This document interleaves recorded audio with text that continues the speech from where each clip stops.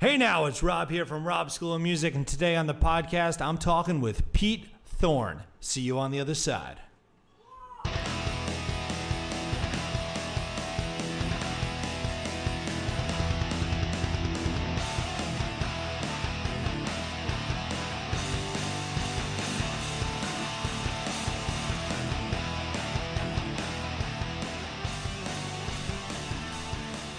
Hey now, guys, thanks for tuning in to another podcast. I'm sorry it's been a while since we uploaded anything. It's been absolutely crazy here at the school. We've been still doing our weekly Instagram Live interviews, and we've racked up a ton of great material that I just need to upload into these podcasts. But with COVID and everything, being shut down and all of our lessons online, it's just been taking up a ton of time and all the lesson prep and stuff. I also put out a couple of songs with my band Heated Exchange. In the break here, we had one called Outbreak, and then another one called How Many Times. You can check those out on Spotify, Apple Music, and stuff. Also, it was actually really incredible. PRS Guitars, whom I've been affiliated with since the late 2000s, did an incredible interview with me regarding the school and Heated Exchange. You can check that out at prsguitars.com. But back to the school, we've been doing these online lessons since mid-March. We've done about 2,500 of them since then, which is absolutely mind-blowing. Everyone we get better, multiple camera angles, lighting. We're taking on students literally from around the world at this point. We had an incredible music wizardry camp where we had a music teacher from Sweden to teach about audio production, a guitar class come out of Arizona, an audio production and songwriting drum recording class, I should say, coming out of Florida. It's actually been really, really cool. But back to the podcast. Today I'm talking with Pete Thorn. Pete is someone I really look up to when I put together my list of people I wanted to, be able to communicate with in this forum or format, I should say. He was one of at the very top just because his YouTube presence is incredible. His interview was the first that I've been doing now that no longer run Instagram Live. Now we're doing the interviews. They're airing on Facebook.com/Rob School of Music, YouTube.com/Rob School of Music, as well as Twitch. It just gives us better audio quality, better video quality, and the ability to live stream while we're recording to multiple places at once. So hopefully you guys will notice that the audio has improved considerably and the conversation runs a bit smoother because we're not dealing with Instagram hiccups and audio bit crushing and garbling and stuff. So thanks for checking this out. I was really excited. Pete was incredible. And coming up, we have some great ones coming. We're doing Bumblefoot round 2, Mark Lettieri round 2, Andy Timmons round 2, Nick Perry. It's just going to be really great. But it starts here. On the other side of the music, my conversation with Pete Thorn.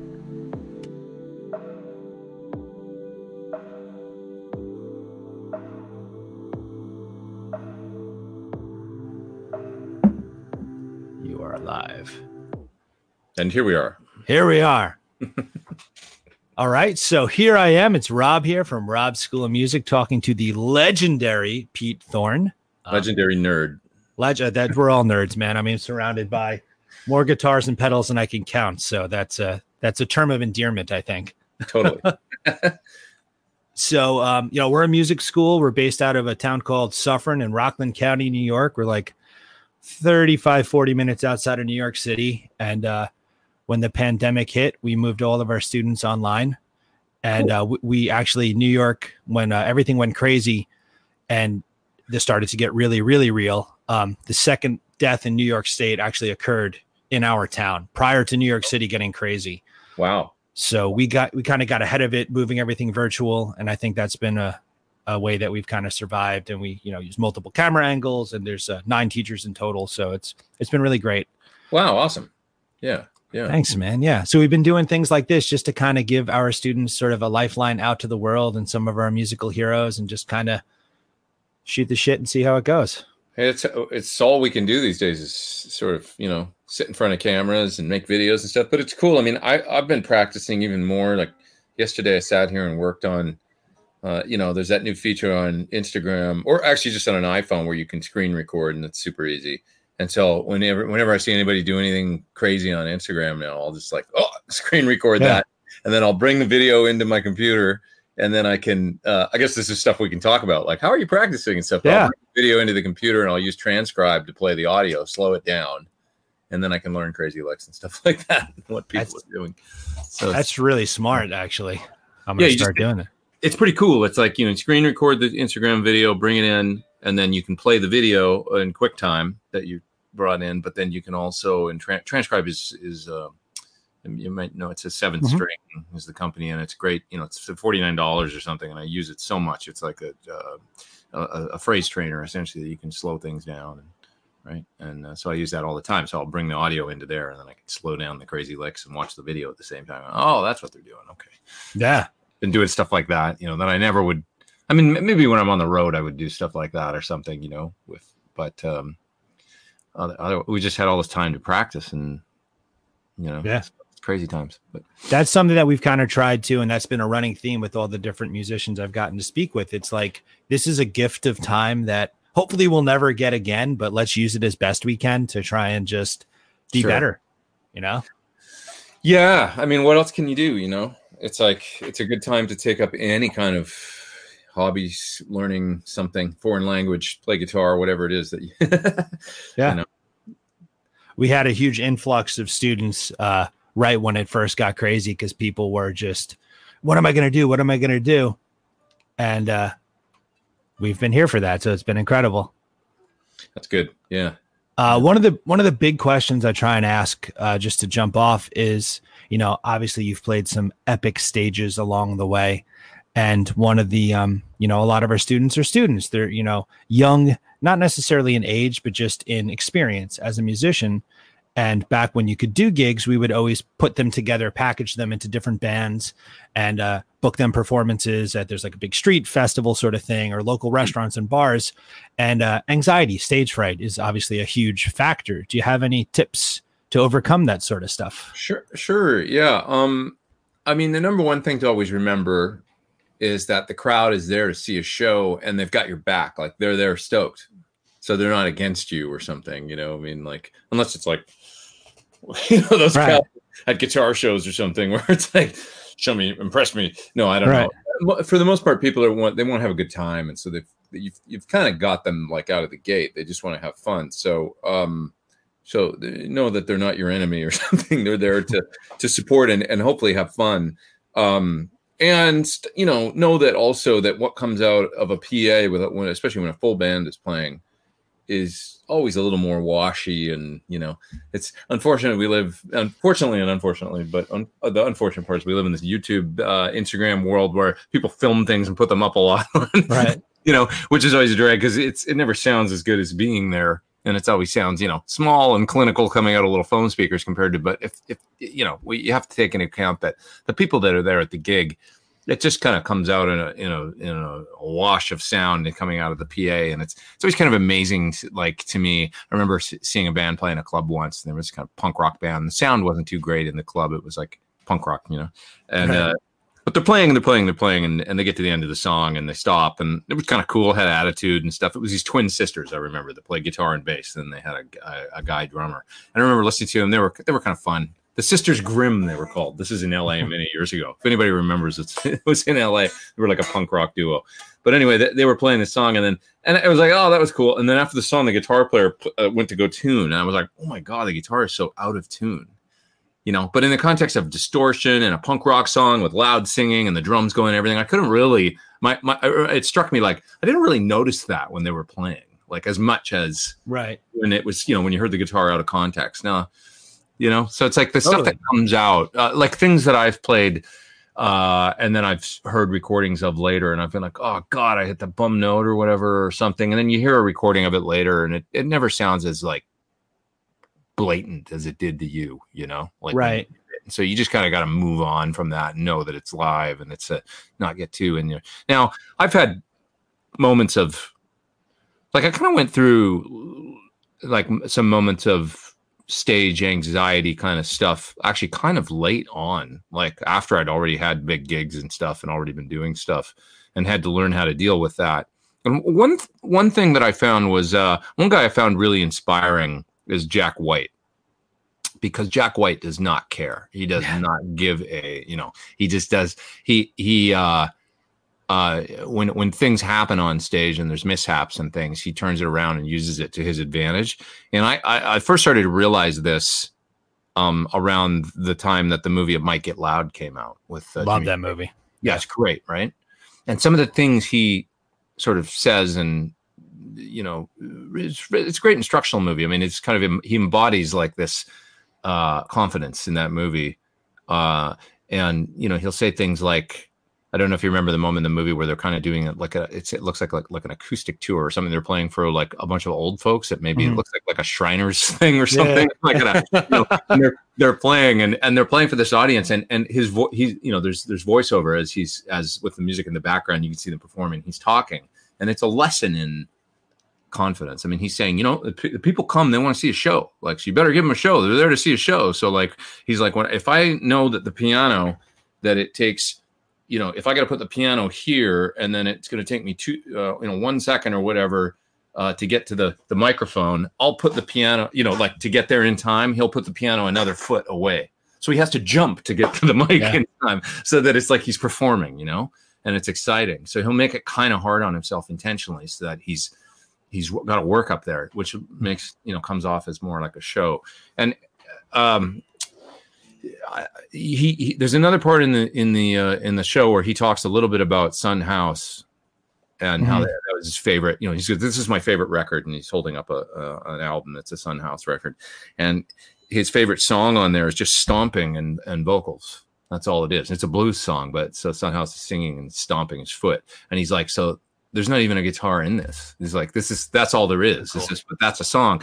And so there was this moment where the White Stripes, you could find it probably on YouTube, but where the White Stripes were on the Conan O'Brien show for a week, from Monday through Friday.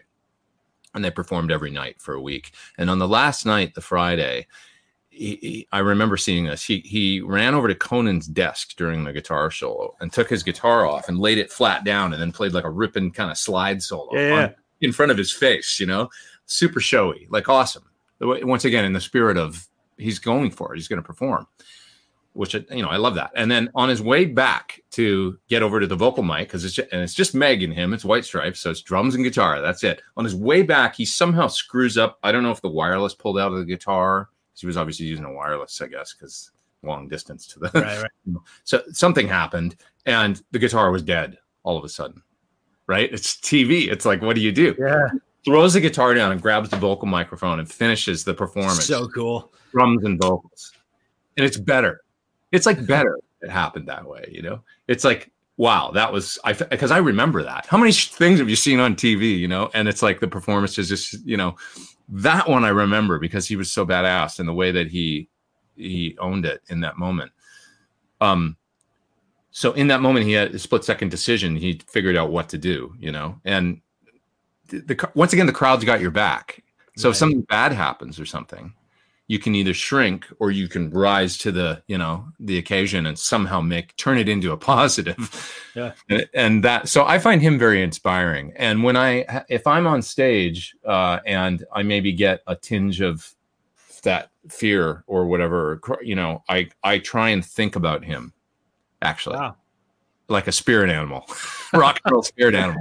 Jack White's your spirit animal. I love that. Yeah, and I'm not even like a huge fan. I like some of the music and stuff, and it's more his attitude that I'm a fan of, and his spirit, And it's like I really appreciate his approach when it comes to all that stuff, and it's helped me greatly. So if you can think of anybody, like if you're in a moment of stage fright or whatever, that it's like, what would I don't know, who anybody you can think of that's a hero of yours do in this moment to turn it into and he's the one for me, because he's a great one, because it's so raw. He's not like a technically perfect guitar player or super, it's all attitude. So it's like, which is like a really great place to go to if you're feeling insecure, is like, remember that it's more about the attitude and your approach in the moment than it is about playing all the right notes and all that stuff. At the core of it, it's a performance, and people are there to be entertained. There's a showbiz aspect to it, Definitely. And to go into that when you're nervous and just push through and come out the other side, is a great place to go, I think. So that's, yeah. I love that, man. That's fantastic, because, one of the things that we try and say to them as they're about to do it, and something that I personally have done, on the gigs I've done in my life, is it's as though I'm an actor, not that I'm not really a musician, but I'm playing a role, and my role is just a psycho that's going to do whatever. And that's 100%. So that's very validating. Thank you. I say that too. Actually, that's in that being a sideman many times is like being an actor. It's like you're learning a role and you're in a stage play and you're performing a part, and you're going to, embody that lick or whatever that part is. And you're going to play it to there's improvising involved in sideman gigs too. But a lot of it for me, is learning parts and playing the parts of other people and that things have been recorded on record. So, so and somebody taught me that it's sort of like being an actor and you're, no, yeah, I think a lot of truth to that. Yeah. 100%. I'm trying to think where I want to jump around. I'm going to go to the beginning and then we'll get back to the sideman stuff. So what for you was it, when you first started playing music? What was there a particular record or a concert you went to, something where you were like, that I want to do that? Yeah. I started out as a massive Who fan. So I guess that really probably tells a lot of the tale when it comes to maybe why I bonded with why I brought up the Jack White thing right away. To me, he's kind of almost like a Townsend kind of character in a way, just aggressive rock and roll guitar. So it was the Who for me that really was the first stuff I ever learned on guitar, and I loved Pete Townsend. But I was also a huge Beatles fan. I started collecting Beatles records when I was a kid. There was a kid that moved into my neighborhood when I was young that I was about 10 and he would have been 14, I think. And he was kind of a little bit of a savant, kind of almost like he could play keys and guitar quite well at that age already. And he didn't really play that much guitars, mainly keys, but he was also a big collector of records. So he knew a lot about music. And so think about a 14-year-old kid that had a record collection that spanned like, Frank Zappa and the Who and Van Morrison and the Beach Boys and like tons of like really great music. And he really taught me how to listen to music. I think he didn't have a lot of friends when he moved into town and he was kind of like a bit of a loner, but I lived down the block and he was nice enough to hang out with me and teach me some stuff about listening to music. And so I became a big Beatles fan through that. And that was first. And then he also showed me my first chords on the guitar. My mom, I was getting interested in music and stuff and starting to collect Beatles records and things. My mom rented me a guitar for a couple of weeks to see if I was interested in, like she didn't want to buy one. Like she was like, here, I'll rent one and see if he practices at all. And then if so, then we'll buy him one. And sure enough, I totally got the bug.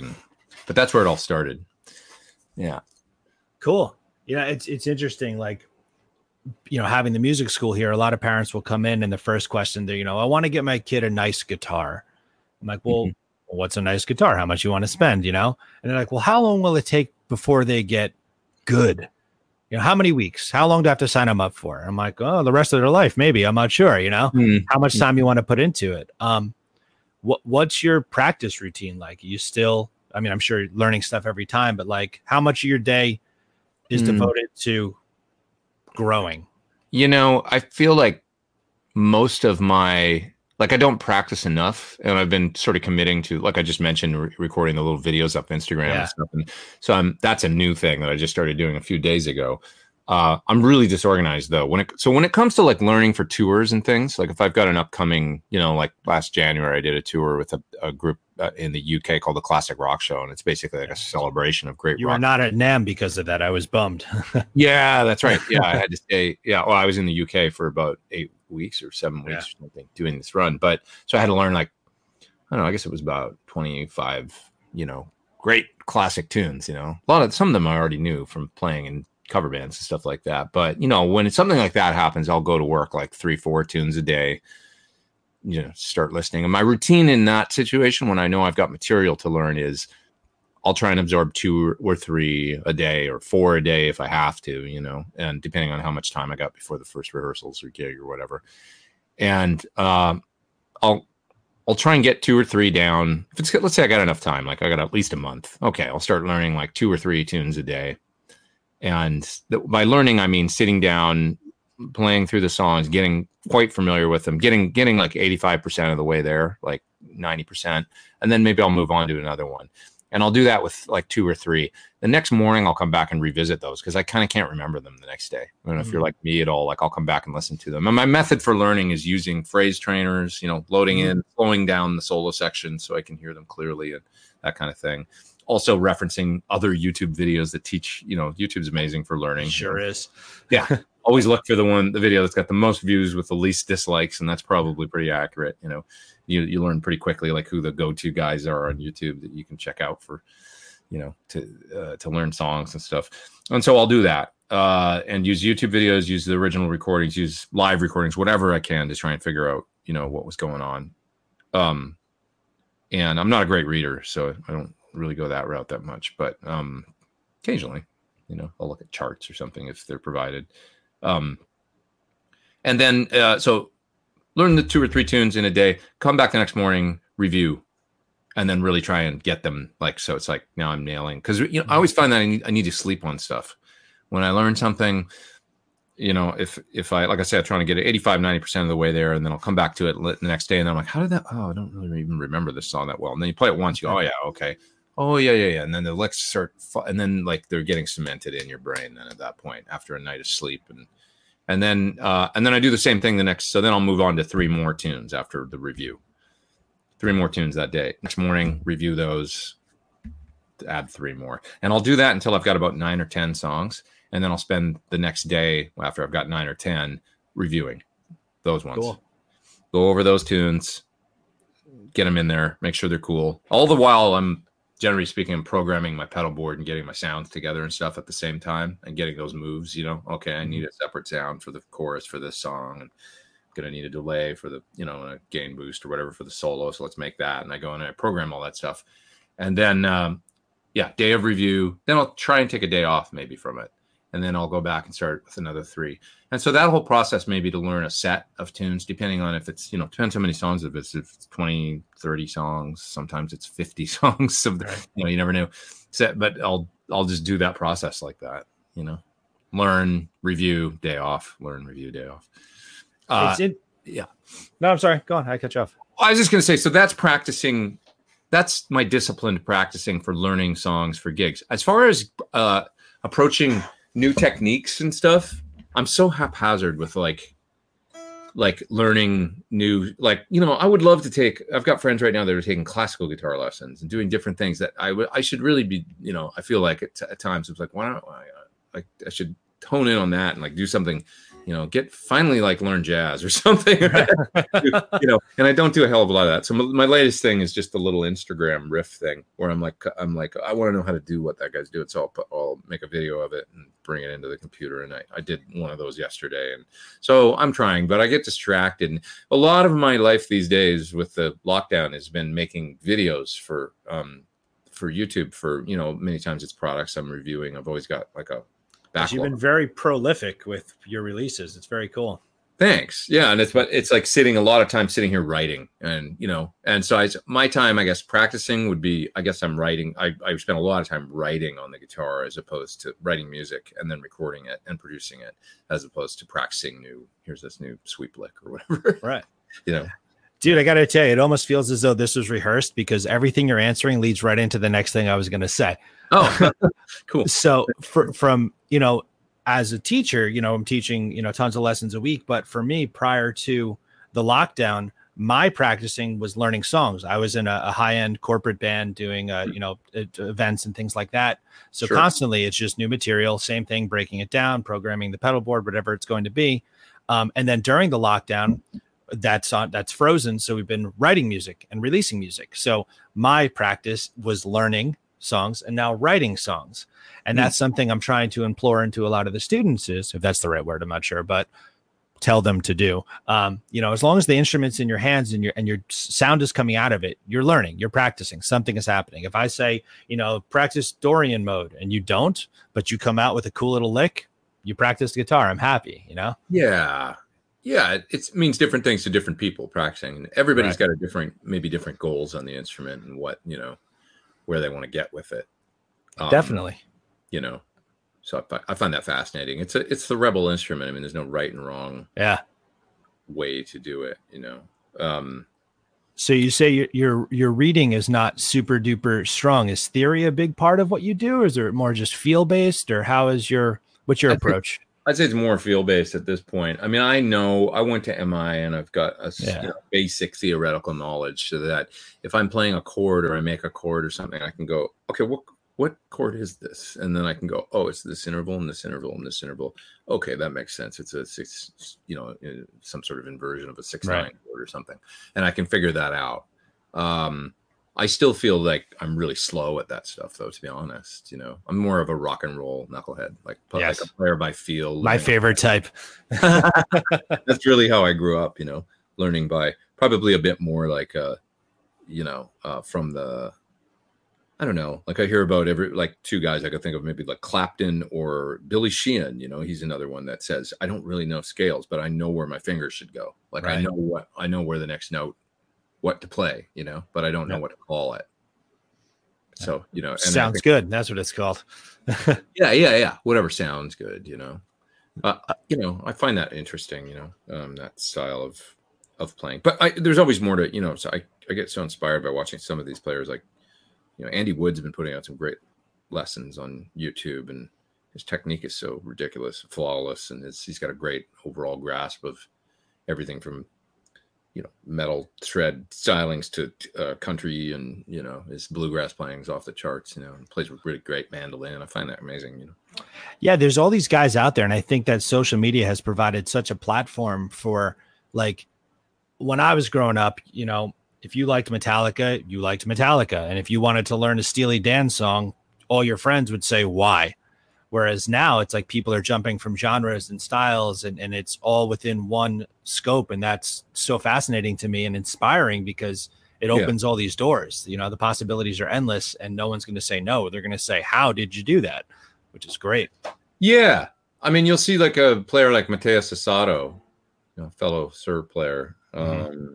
That guy's amazing. And he started out mostly playing metal, I think, kind of, like shred, and then he got, he heard John Mayer, and and from that he became like into this, what's this whole like kind of like he goes, he told me, he said, I didn't know anything about Stevie Ray Vaughan or Hendrix, or it was John Mayer, because he's of that age. Wow. Yeah, that was his vehicle to that style, and he just took it to such a great place, the whole kind of, he's one of those, amazing neo soul, if you want to give it a but he's so liquidy on the guitar, but he can still, bust out the crazy shred licks, with, give him some gain and stuff. So it's really interesting that, I think, and I think that's cool, because I think that too much of the shreddy thing gets, it just, it gets old or whatever, like the, just distorted rock guitar. That's great too, but it's like, it's great if you can mix it up and do different things. I think of somebody like Steve Vai, he's amazing like that. Guitarists with, well, like I say, Andy's another good example. You can rip on bluegrass, give him a D28 and he can wail on that, or a mandolin, or give him an electric guitar that's dropped in and he can play shreddy, like he can get into that and totally rip on the electric guitar. So it's cool, definitely. People in other musical, I mean, when I think about some of the, even what's going on in like hip hop or like different styles, they're totally about that. I mean, think about a song like Old Town Road or whatever, right? I mean, it's like this, that's what people are doing. They don't care anymore. There's blending sounds and, blending styles, and it's amazing. That's why I think it's incredibly liberating. I always try and tell, like, the average age of our student here is about 20 or so years younger than me. So I look at them at this mirror. I grew up in the town where the school is physically located. So a lot of our students, at least prior to everything being online, now we're teaching people around the country, but a lot of our physical students were, still attending the same school that I went to. And I'm like, guys, you don't understand. Like, back then it was so one dimensional, and now genres don't matter. Nothing matters. You can just be and do anything. Pick a piece of audio here, throw it there, chop it up, throw it. It's so incredibly liberating and exciting. It's an exciting time to be playing music, I think. Yeah. Having said this, I wrote an article a while ago for Premier Guitar called "Is Rock Eating Itself?"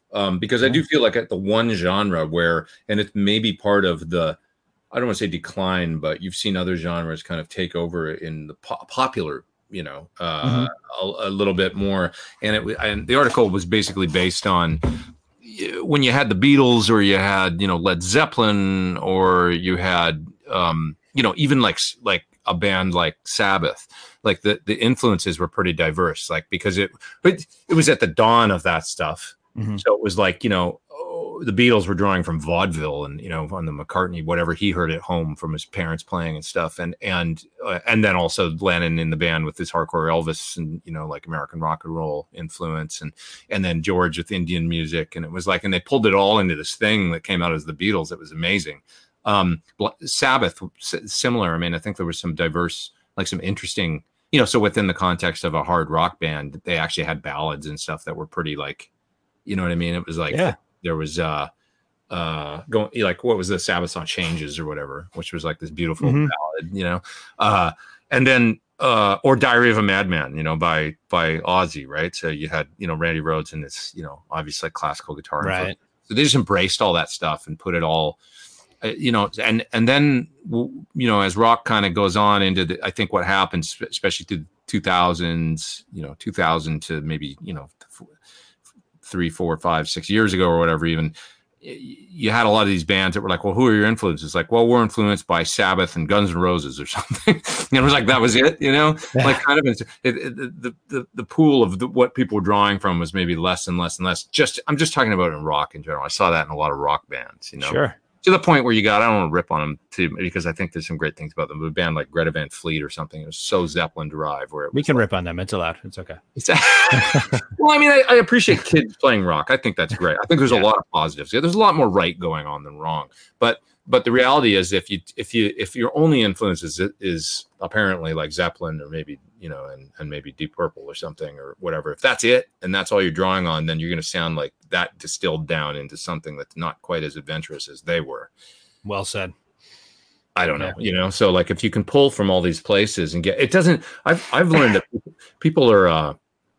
I guess metal fans can be somewhat closed-minded or somewhat, you know, if you put out a metal record and then you try and do something a little more experimental, these maybe we liked it when you sounded like this, you know. Right. Yeah. Like, how dare you grow.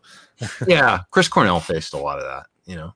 I think where it was like, you know, he had and he was, you know, just, I feel like starting to really break ground with breaking out of that whole thing, but you know, he faced a lot of that that he even, you know, related to me, where he said, you know, a lot of people focus on this one thing I could do. Just you know, right. one thing that he could do. And he's like, that's not really what I'm about. Like, there's a lot of other things I'm interested in and things that I can do. And it's like, I don't want to keep doing that thing over and over again. Only that's great. I mean, I can do it sometimes, but, you know, there's other things I'm interested in. Sure. So, and it was great to see him, you know, in the solo work, see him go in different directions and just try different things. How did you get that gig? What was like it was an audition.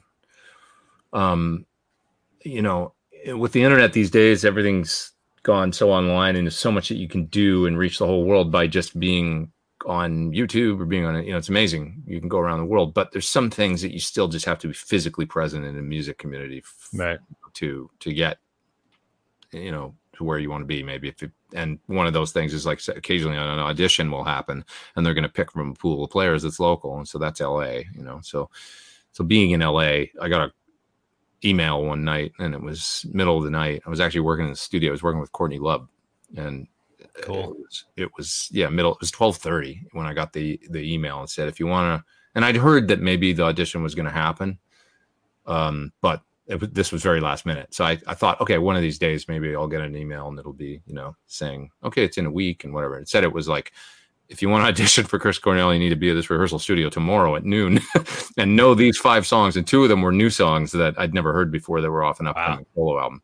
So I thought, I've got 11 and a half hours to learn 5 songs and go do the audition. Wow. And I'm still I'm still working. So I think we got out at about 1 a.m. and I went home and just set to learning, you know, and got my pedal. Do the same process I was just sort of telling you about, but in a rush fashion in the middle of the night. And learned the tunes as best I could, you know, got 3 hours of sleep, woke up, kept practicing, went to the audition. And is he there for the audition? He was there the first day. Yeah. Which was impressive. You know, I've done a lot of these ones before, and you'll get a call back maybe, and then maybe the artist will be there, like after they've kind of weeded through some videos and stuff, and they'll call back, you know, 4 or 5 people or something. But no, he was there right from day one. and I played with them that day after 11 hours Awesome. after hearing about it or whatever. I played those, Spoon Man and Like a Stone and Cochise, and then 2 songs that were off his record, and so I got a call back for the next day. Went back, did the call back, and then I got a call back again 4 or 5 days later to go back and do a third one, and that was the day that they hired the band. So Cool. yeah, it's a hell of an adventure.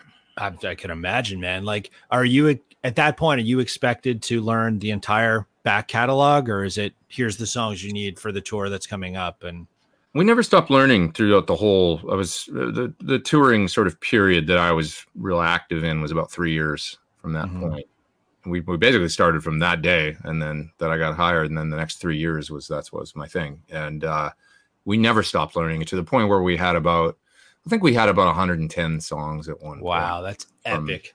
Yeah, like a little while ago, our drummer posted he had a master list with tempos all written out, so that with a reference tempo, and he posted that list, and it was 109 or 10 songs of all the songs we'd learned, and so that was towards the third year, But we started with about, as my memory of it is, about 38 tunes before we hit the road. So I don't know why it's so specific, but maybe because it was 38. Yeah.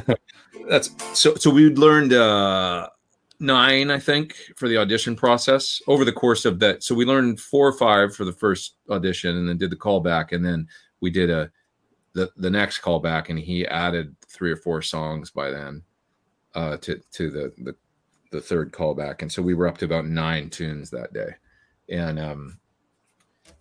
and so we had those from the day we got hired, and then we learned about another 30 or something. Wow. So we had 3 weeks to do that.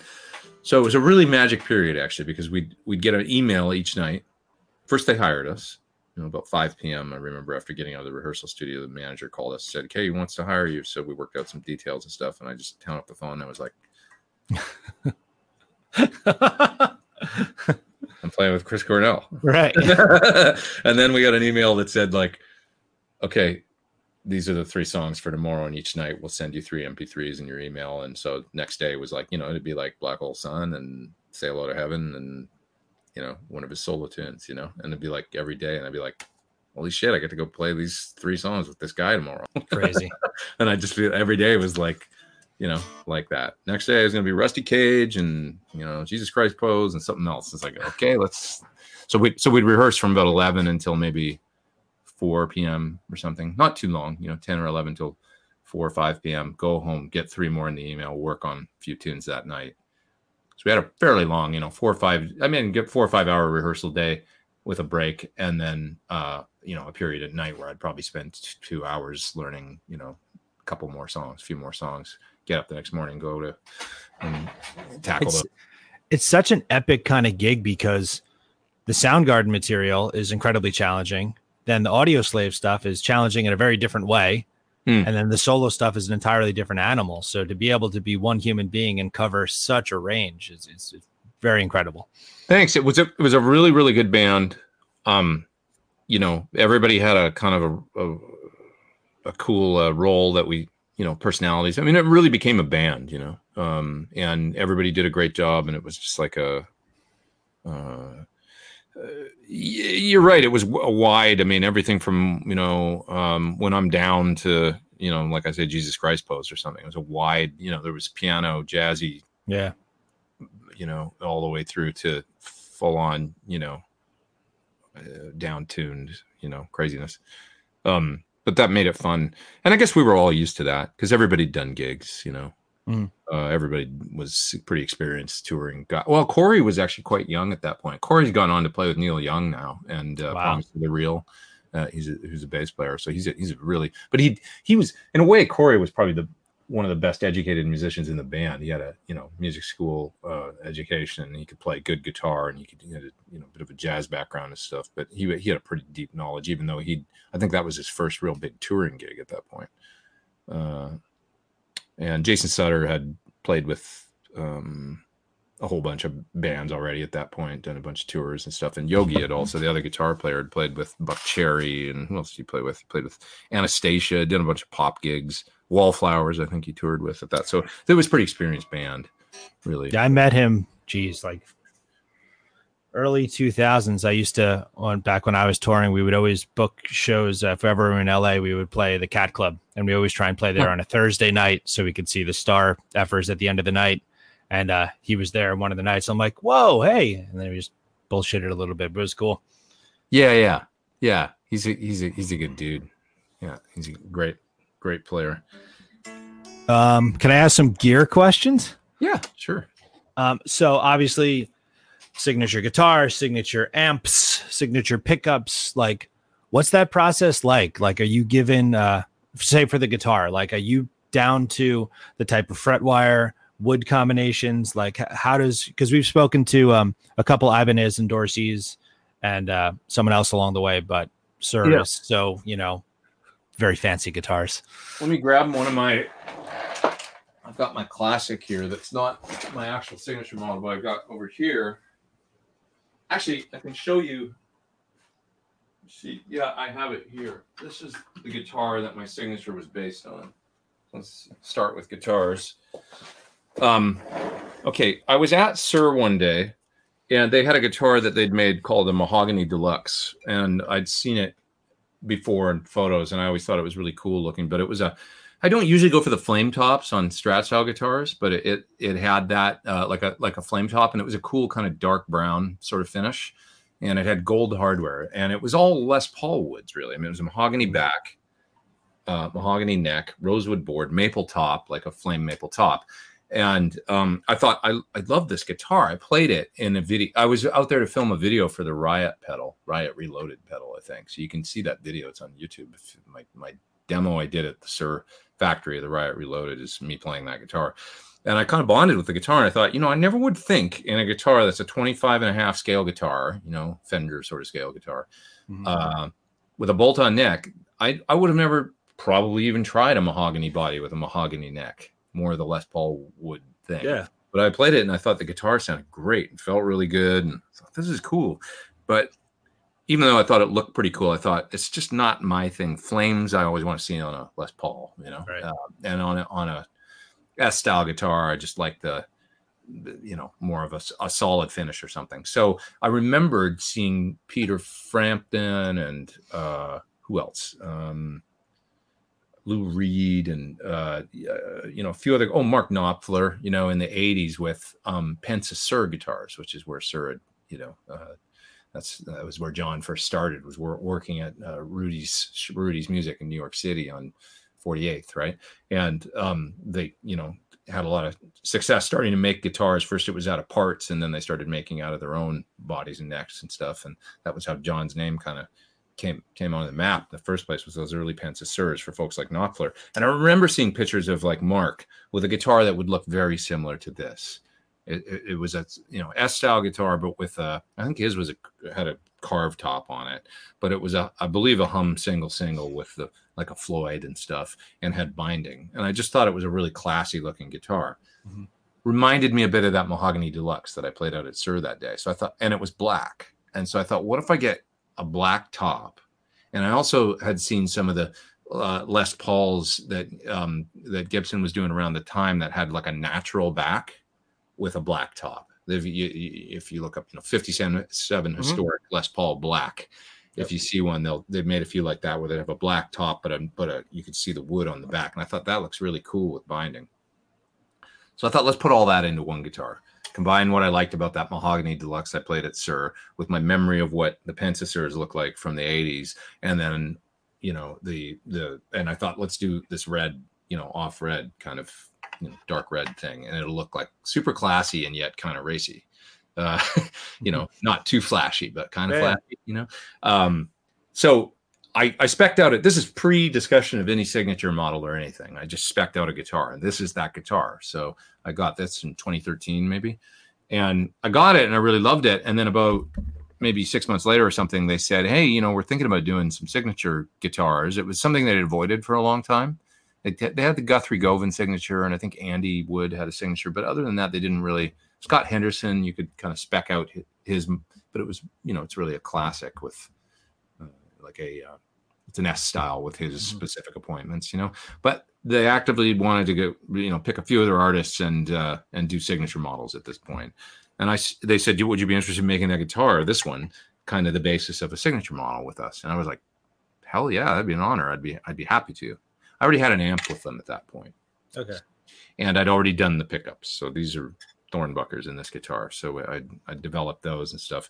And so it seemed like a natural progression. So we made this into the signature model. The only real difference is you can see on this one, which is one that we came out with in a different color a couple of years ago. It's got pickup rings. Right. So my prototype didn't have rings on it. And rings was something they just didn't do on Sirs. And I was like, it kind of would be cool if we did rings. And they were sort of like, well, but we don't really do that. And I'm like, that's a perfect reason to do it, because it'll set it apart from all your other guitars in your line. Smart. So we did rings. And so if you get a black one, it's got the rings on it, and it's available in 4 colors. And what else can I say about it? Every single detail pretty much is something that we discussed. The pickups were really born out of trying to make a perfectly balanced humbucker set that was versatile, and where you didn't feel like when you hit the neck pickup you need to go back on your amp and turn up the treble, and when you hit the bridge pickup it's like ice picky or something. I wanted them to balance, and I also was loving the kind of big overgrown Telecaster sound that I heard from folks like Jimmy Page and stuff that they could get out of a Les Paul. I was like, what's going on with that? Like, how do you get that out of a humbucker? And so that's what the pickups were.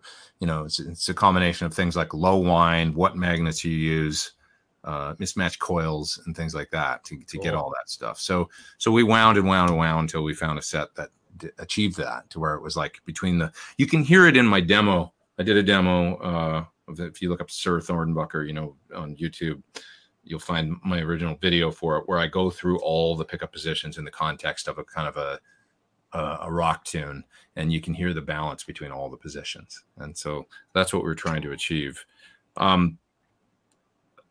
What else?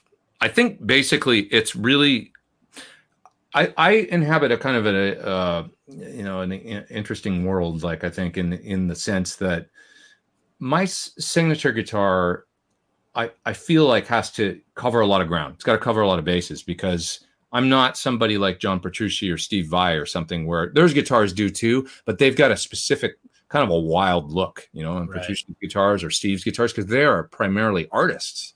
They can do whatever they want. They're going to go out there and Steve can put a, monkey grip in his guitar and have all the, crazy colors and stuff like that. I feel like with my guitar, because of my job, because I need to fit in at 1 minute with a certain type of artist, the next minute maybe with a different one, my guitar, it sort of reflects more like what you do. Like maybe somebody like there's a lot of similarity between what you do and what I do. If you were in a corporate band playing lots of different types of gigs, like what would be an appropriate guitar to play a wide style of music on, and have a cool kind of classic look, but maybe you don't want to have the, crazy, because you're not like, you know what I mean? Like totally. That it can't be the show. It has to be part of the show. Yeah. Because I might get a gig with an artist, and I'll show up and they'll be like, "You're not going to play that guitar, are you?" Where, it's got to kind of. I don't want to say you need to compromise, but I needed to come up with something that looked classic and also had what I wanted. So it's like it's a fine line sometimes. So the guitar that I made and came up with really, I feel like reflects that. Like it's not going to freak anyone out, and it also has a really cool, like sleek, classy, look. And you can, of course, functionality wise, you can get a ton of sounds out of it. It's got a bunch of split coil positions, series parallel for the bridge pickup. So if I got to fly somewhere and take one guitar and cover a bunch of tones, I can do it with this one guitar. So it's just a great working, guitar player's tool. That was the goal, really. That's awesome. It's funny and thinking of that question in my mind, because I asked that question to Yvette Young. I asked that question to Andy Timmons. It's a different tool. And for what you're doing, that makes perfect sense. I would have never thought of it that way, that it's just to do what it has to do without it being this big, flashy thing. And they're gorgeous. They're so classy and just perfect the way they are.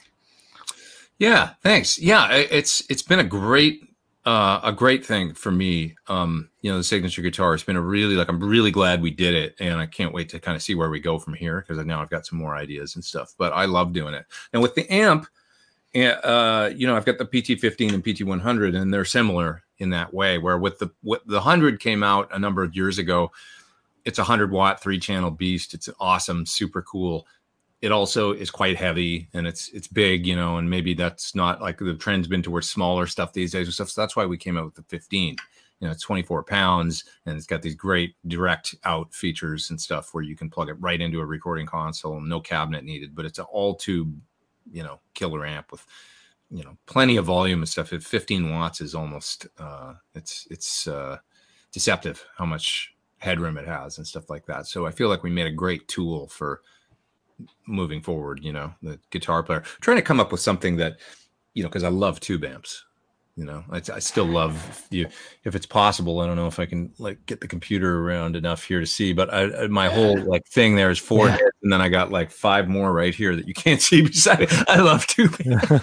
So it's we tried to make a tool for, the modern guitar player that, loves tubes and loves the concept of a traditional amp, but also moving forward a little bit, and that's the load box and the impulse responses in it and all that good stuff, so that it's got the combination of vintage but future. Yeah, I was playing through your amps at the Suriname booth because it's around here. I couldn't find any stores that had them, and I was blown away by the tone. And as we were saying before we jumped on live, with modeling stuff, I've had a Helix. I have the Axe Effects now for my home studio. I just got a Kemper. So I'm always trying to find that thing that's going to be plug it in and play, because I get lost in the modelers sometimes. Yeah. So to have an amp that's a real tube amp that has the impulse responses right there, that's just the best of both worlds, really. That's my idea, it's working. Yeah, it's got 16 IRs in there that you can pick from. You can load your own if you want, but you don't ever have to. I mean, you'll probably, when you get it, you'll be like, this sounds good. I don't need to, it's a plug and play, and it's got 3 great channels, really easy. Just, you want more gain, you reach out and turn the knob. Yeah. I went and did a bunch of clinics with it, and that's what hey, you want more treble? You don't have to page through the menu. These new devices are fantastic. I mean, I think there's a place for everything. With Axe Effects and the Helix and Kemper and all these units. It's great.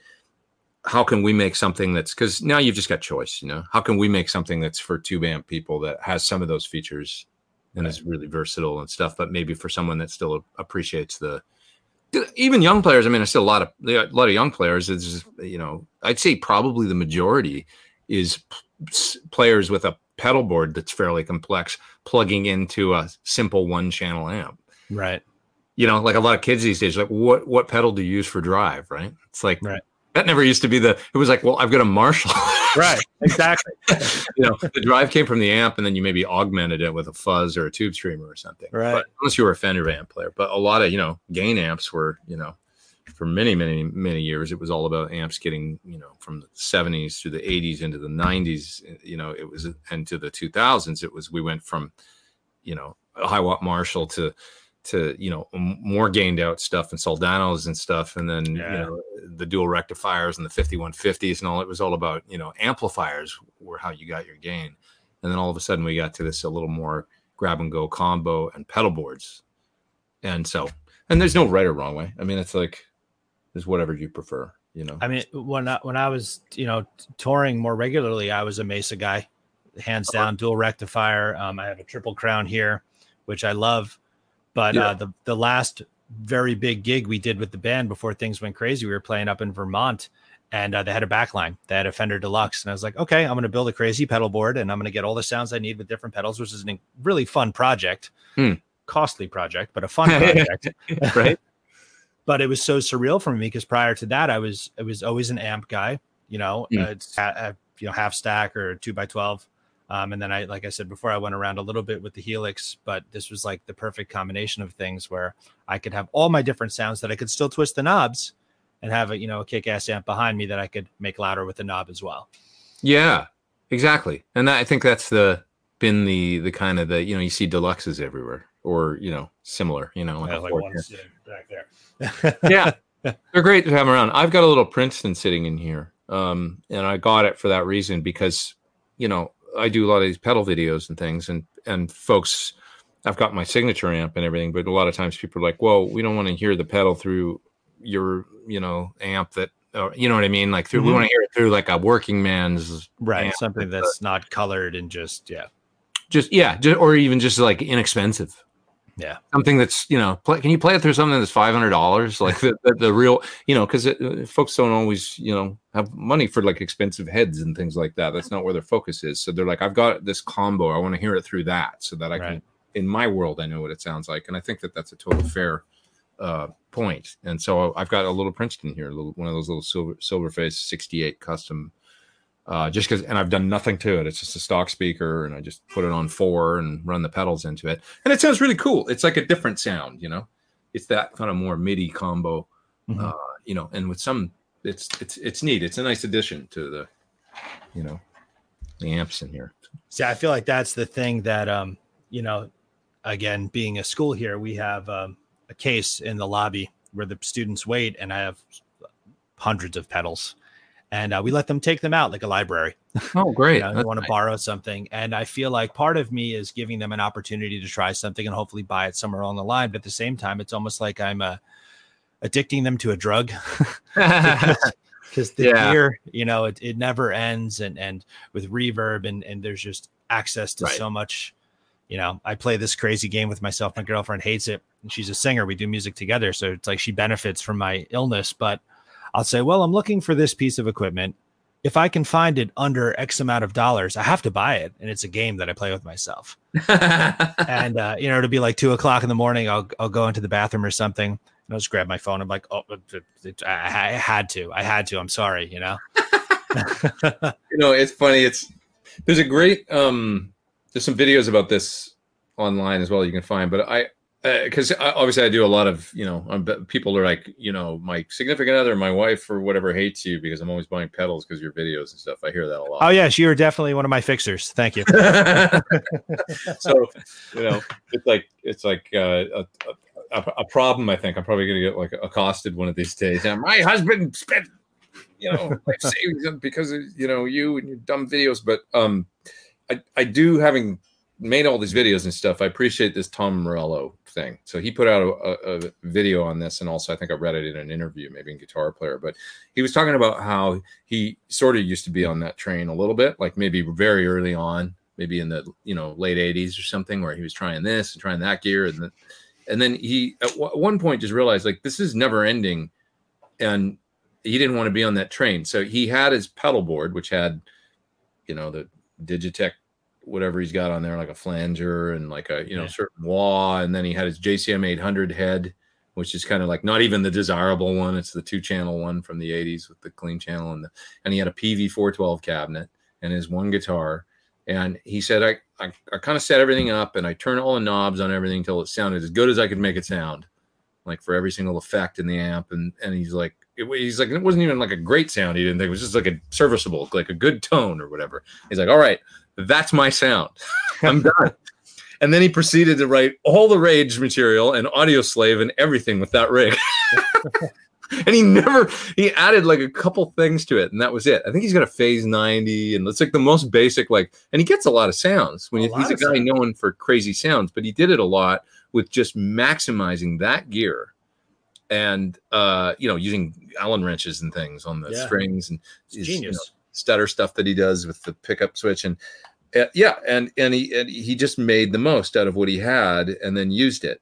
And I remember him talking also about how he had to play with another rig at some point in South America or something. I don't want to script the story, but I think it as the story goes, he didn't get a very good sound. He didn't really like it, but then he realized it's not really the fault of the gear. It's just that he didn't have the time with it. If that had been my rig, I would have been able to work with it and the music would have been slightly different. I just would have done the same thing, like the same process with that gear, maximize it to the point where, it's incredibly true.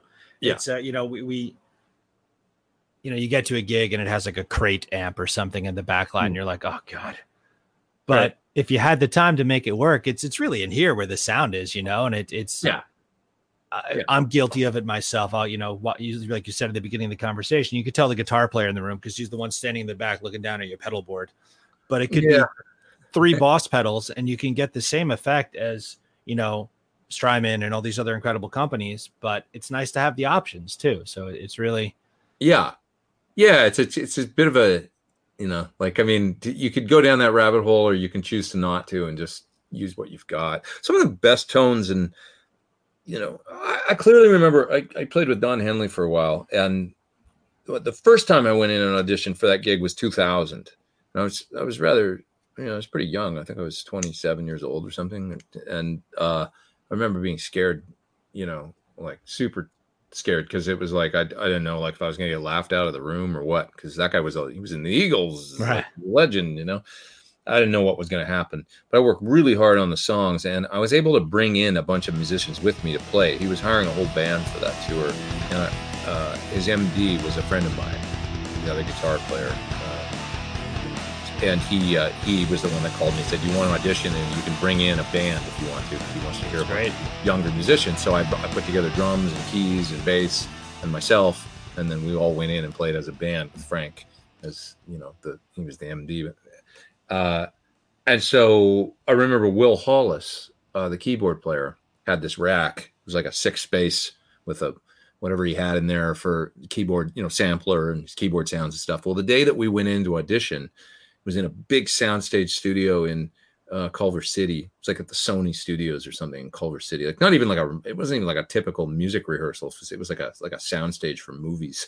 Wow. and I was just like, whoa, like this is heavy, And no pressure. No pressure. Yeah, no pressure at all. So such pressure, And we went into set up, and the day before, a group had been in there to audition as well. And I remember it was Greg Bissonette, and I think Matt Bissonette on bass, and Brett Tuggle on keys. These super heavy players that I'd remember seeing Greg play with David Lee Roth and Brett as well in 1985 or whatever. And here I am 15 years later, and I'm going to go in and I'm going to audition the next day after those guys that I'd seen play big pro gigs when I was, a kid. I was nervous, and I remember seeing all the gear. Like Brett had full racks of keyboard, just refrigerator racks of keyboard stuff with multi-tiers of keyboards. And here's Will coming in with his 1 controller and his 6-space rack, and I had my, my Marshall DSL 50, with the clean channel I primarily used with pedals or whatever, my little rack that I had with pedals and a pedal board or whatever. It didn't matter. We came in and we played, and we did really well, and we got a call back to come back the next week. And I almost got the gig that time. I was the runner-up. Peter Stroud ended up getting it, who was an amazing guitar player, plays with Sheryl Crow and and Don for a number of years. And that was the right call. We're friends and everything now. I was like, well, he hired the right guy. He was older than me and a little more experienced. But I was the runner-up for the gig at that point. And Will, the keyboard player that went in, he actually got the gig. And then he ended up becoming the Eagles MD. Wow. And so he's been doing it ever since. So from that day, that I always say you owe me sushi because I got him the audition. he's been with Henley and then the Eagles ever since 2000, 20 years now. But anyway, real point of the story is he went in with his little keyboard rack that was like, and playing, and he had the parts so nailed and covered with whatever his little rig was in there that the gear didn't, sometimes maximizing what you've got, if you really get deep into it, it's amazing what you can get out of it, I guess is my whole point of it. And sure. Sounds were enough to get him the gig, where the sounds weren't an issue. And this is the thing. Now here we are all these years later with the Axe Effects and the Helix and how deep it gets and stuff. And we can be like, oh, is the Univibe in the Helix as good as a real one or whatever, the things, the minutiae we get into. But if you really learn to use what you've got, it's incredible what you can get out of this stuff these days. Yep. And if you figure out how to do things, I think I was showing you that I've got a sound up. I don't know if you can hear it right now or not. Why is it not working? Something happened. Muted. Oh, because the guitar's not plugged in. Yes. The oldest problem in the guitar player's book. Right? So I don't know if you can hear the sound. Yeah. Okay. So this is something that I just learned how to do on the Helix, where I've got a sound up that's like just a kind of a clean compressed,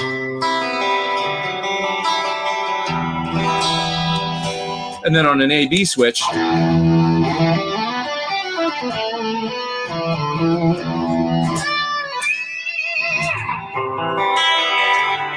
Wow.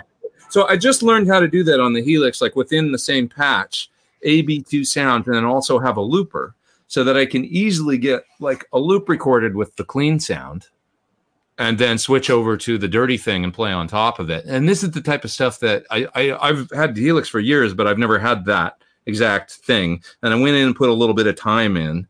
You know, I put a vibe and two different reverbs, one for the clean sound and one for the dirty. And it was like, oh, I can get these two great sounds within this one patch, create a loop, and then jam on top of it with the distorted lead guitar sound. It's cool. It's, yeah, like little things like that, where it's like, okay, I just had to spend a little bit of time, like, you know, I was always like, I wonder if I can do that. And then all I did was put in a little bit of time and I figured out how to do it. It's not like people are using this stuff these days, like the Helix, and, you know, it's got two paths, one where you can plug in a microphone and one where you can plug in a guitar. I mean, you see people doing things with loopers and then different effects on the vocal mic and stuff, because there's two full chains going through it. This is crazy stuff that, like, you know, so we almost have no excuse, you know. It's like you can get one of these things and you can get so deep into it these days that you can almost do anything you can imagine. And if you can't, there's probably somebody that's figured out how to do it, and you can go online and find a way to. So I guess long-winded moral of the story is just like maximize what you've got maybe before selling it and buying something else and some endless search for the greatest sound. Well, honestly, again, like freaking clockwork, you just answered what would have been my last question. Do the work. You can't buy this. You gotta, you know, what, if you want to get better at an instrument, you got to do the work. You want to make your tone better, learn your gear, you know, and that's the most valuable lesson. That's like, we have that on a sign inside the school, do the work, because it's what it is. Yeah, there's no substitute for time and practice and effort and searching. You know, like when I think about people, like specifically about tone, experimentation, folks like Brian May and Eddie Van Halen, and, you know, modern players like, you know, Matt from Muse or even Jack White or something. These people, they do a lot of experimentation to get the sounds, the different, you know, unique tones and things that they get, and they find their own unique signature things that kind of set them apart. Brian May with a AC30 and his weird homemade guitar, asking Rory Gallagher a question at a gig post show once, like, how do you get that sound? He's like, oh, Brian, it's this little box, you know, the Rangemaster treble booster, and I put it in front of my amp and it drives the amp and makes it sound like that. And Brian's like, and he goes out and gets a AC30 and a Rangemaster, but with his guitar sounds different than Rory, right? You know? And then there's this whole and then he's, what if I did, you know, delays and stereo and do these crazy things that he does, you know? And he made the signature thing that's so unmistakably him from the first note. You know, this is the things that, you know, Van Halen too, with the way that he went about getting a sound. You know, guitars of the day didn't do what he wanted, so he hacks it and puts a humbucker in a Strat, and the trem didn't stay in tune, so he made the nut really wide slots with a brass nut and pre-locking tremolo and everything, and blocked it and made it stay in tune pretty good on a Strat style guitar with a humbucker, and ended up coming up with all that crazy stuff, you know, just experimentation. You know, pretty cool. It's incredible. I fall down that hole all the time. Like, you know, watching videos of the history of this, because it's like, it's all taken for granted now. Like it's so often, you know, feels like, well, everything that could be done has been done, but that's so far from true, because just take a bunch of pedals and put them in an order that they're not supposed to go, and all of a sudden something new is happening. Well, you had a vet on your show. That's how we met. Yeah. And she's like a great example of, like, wow, like, you know, take somebody with a classical and piano and violin background, right, and then just take them away from music for a few years, and then go and give them a guitar and then completely reinvent the way that it's played. Yeah. Just experiment, right? Yep. Because she's really into sounds and stuff too. So it's also her playing or tuning, you know, but that musical mind, you know, and then the way that it comes out with what, you know, she's chosen. The guitar is the chosen vehicle. I mean, you could probably hand her a ukulele and whatever would come out would be also really interesting, you know, the way we should try and make that happen. Yeah. Right. I mean, just anything. I mean, I find these musicians that are kind of amazing that can do stuff like that. They can kind of pick up anything and make, my friend Jason Fries is kind of like that because his family, he's, brother Josh Fries, and their father is an incredible musician as well. And I've toured a little bit with Jason. His main gig is Green Day, but we did a tour with Jewel together. And he always blew me away because he could sit down behind the drums and he sounds like he's not really a drummer, but he like sounds like he's playing drums. He's like pretty good. And he could play, trombone, and you could pick up a saxophone and make it work. And he can play just pretty much anything. And kind of, it's like, it's just making music, experimenting, Yeah. Just do it. That's what it is. Yeah. Awesome, dude. Well, this has been so great. Thank you so much for the stories and the time and everything. Like I said, this is our first time streaming this way. So I don't think, I don't know, that it'll be okay. But thank you so much for your time. This has been so cool. And this will be out for others to watch it. We'll share it and everything, but stay safe out there, man. Thanks, man. Yeah. Everything's, just coming to this room every day, and, it's Groundhog Day every day I'm in here, but I'm having fun. Get to mess around. Me too. Same exact thing. I sit here and just more guitars seem to appear. PRS just did I've been affiliated with them since 2008. They just did a really cool artist interview with me last Friday. So that's been getting a lot of attention, and that's really cool. But great. Yeah, we're just living the life. And I look forward to more videos and turning me on to other things to buy. Thank you, man. Well, thanks for having me. I really appreciate it. And, love to do it again sometime. Awesome, man. Thank you so much. I really appreciate it. Be well. You bet. Thanks. See ya.